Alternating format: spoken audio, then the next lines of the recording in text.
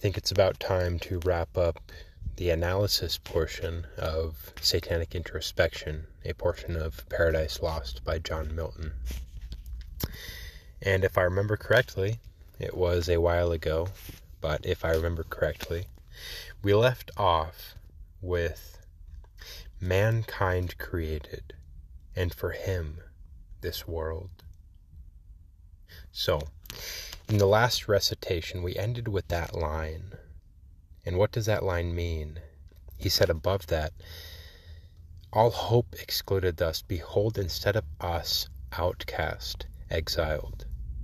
So who are these outcasts and exiled? These are Satan and all of those fallen angels who have, with him, been thrown into hell.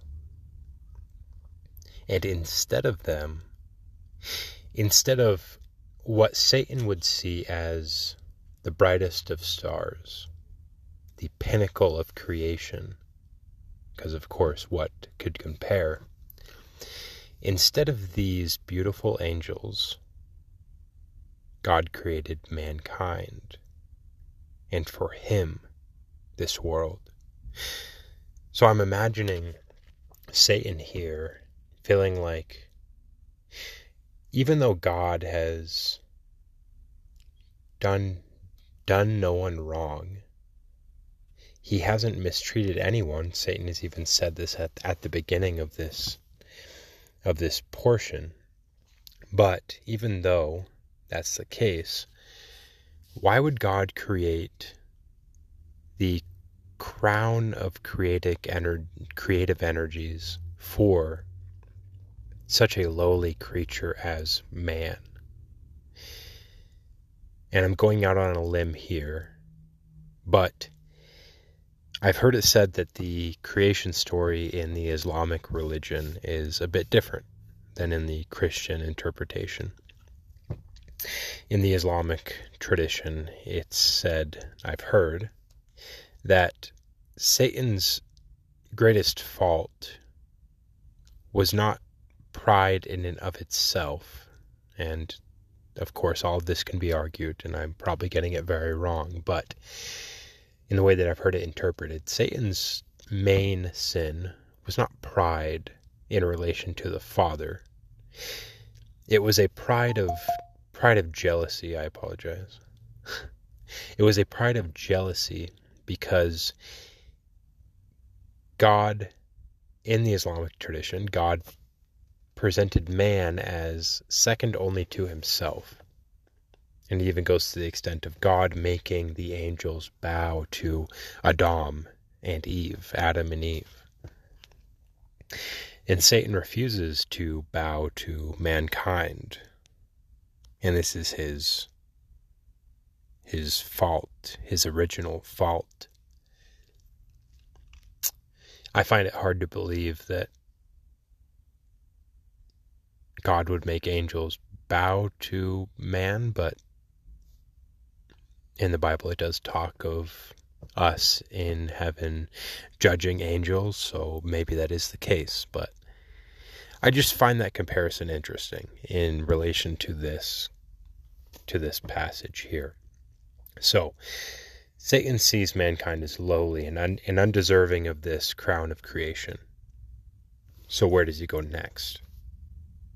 Where he goes next is the first line of this portion, which is, so farewell hope, and with hope, farewell fear. Okay, so forgive me for making this reference, but what this makes me think of is The Dark Knight Rises by Christopher Nolan. Bane says to Batman something along the lines of, there is no true despair without hope. And heck, maybe he even got it from this poem, because this seems like such a distinct reflection of that idea, is that once we abandon hope, I see that as true. We are unburdened with the fear of losing that thing that we're hopeful about. If that doesn't make any sense, maybe another way to say it would be that we have this expectation. We have this expectation of something being given or something happening or ourselves becoming something. This high ideal of the future or the present. But once we let go of hope, then fear also kind of goes out the window. Or at least we can believe that it does. I have a hard time believing that we can live without hope in something, or else we wouldn't be living. If we didn't have the hope that food would be nourishing, then we wouldn't eat. And someone may say that it's merely instinctual that we eat. Someone can be completely void of hope and still eat, still walk, still go outside, get sunlight. But I think with the utter lack of hope, I think we go into a kind of stasis. And there are people that I've heard of that get to a point of complete stasis in their minds, to the point where they won't even focus their eyes on certain things. There are neurochemical diseases that produce this, but I have a feeling that's what an utter lack of hope would look like. So, here, farewell hope. With hope, farewell fear. Farewell remorse. All good to me is lost. So he's saying without hope and without fear, there is no remorse.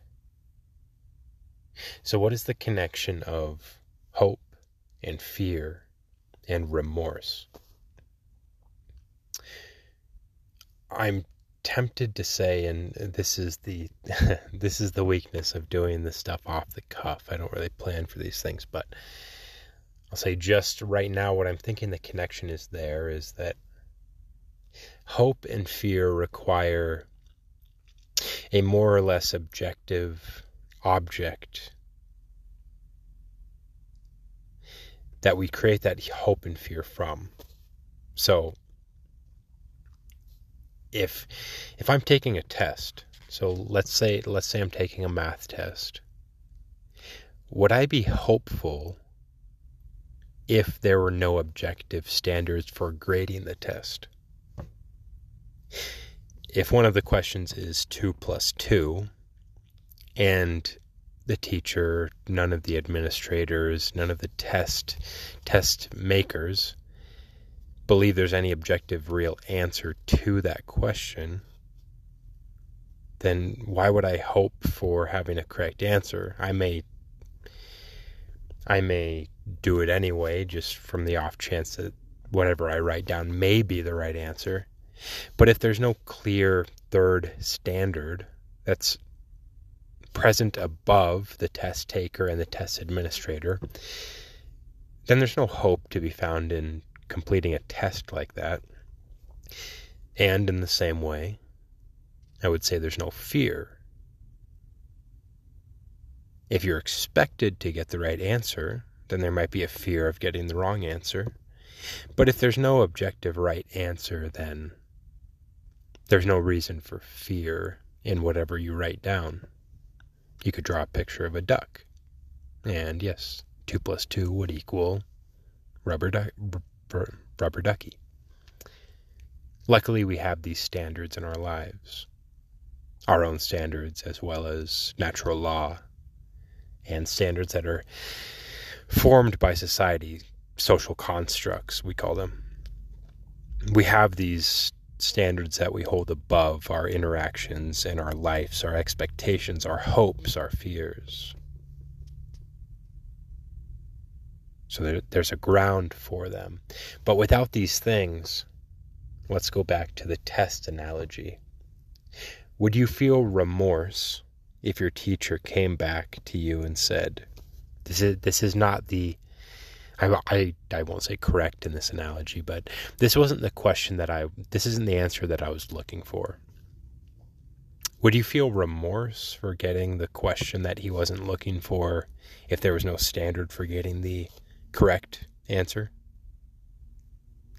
I would hope not.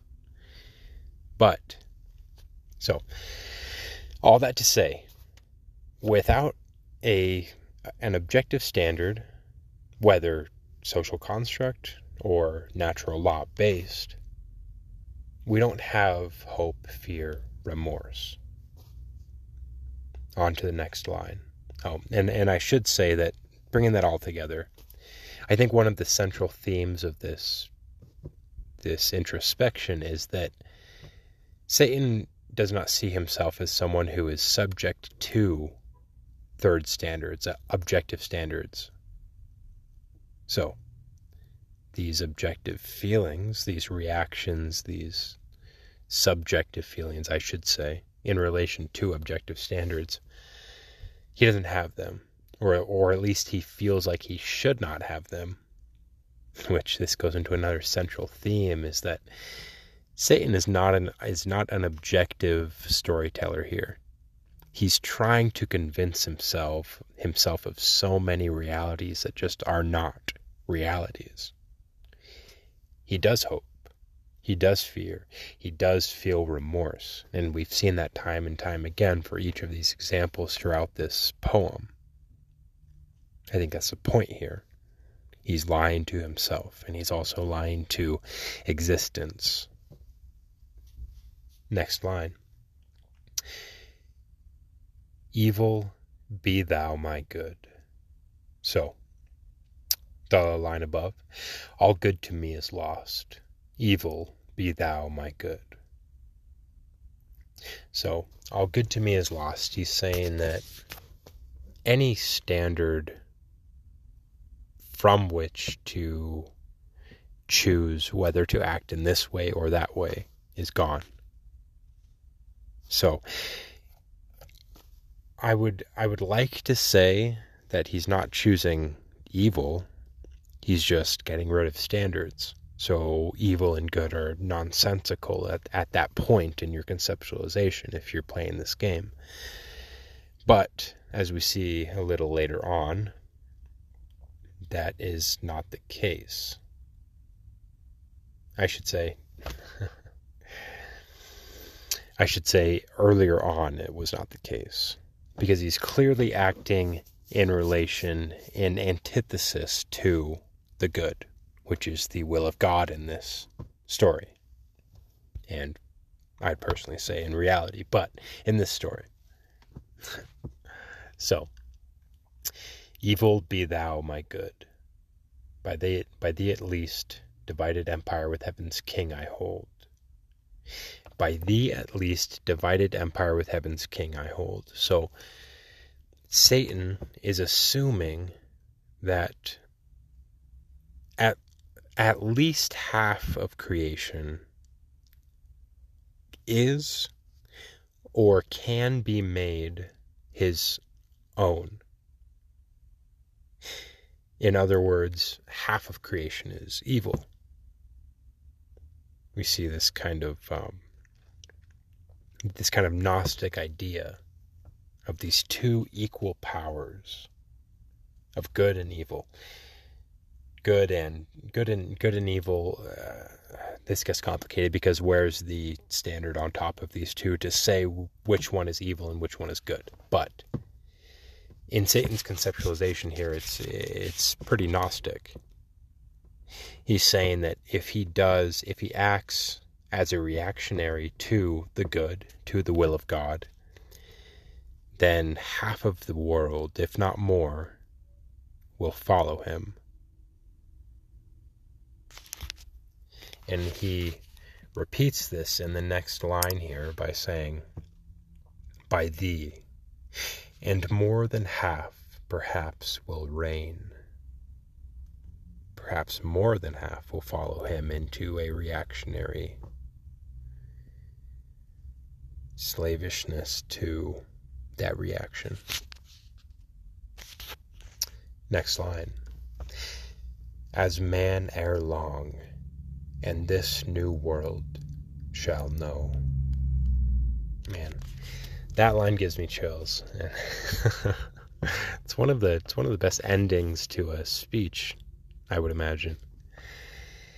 And he's saying that, yes, we can picture Satan turning into the snake in the Garden of Eden and slithering towards Adam and Eve as they're tending the garden.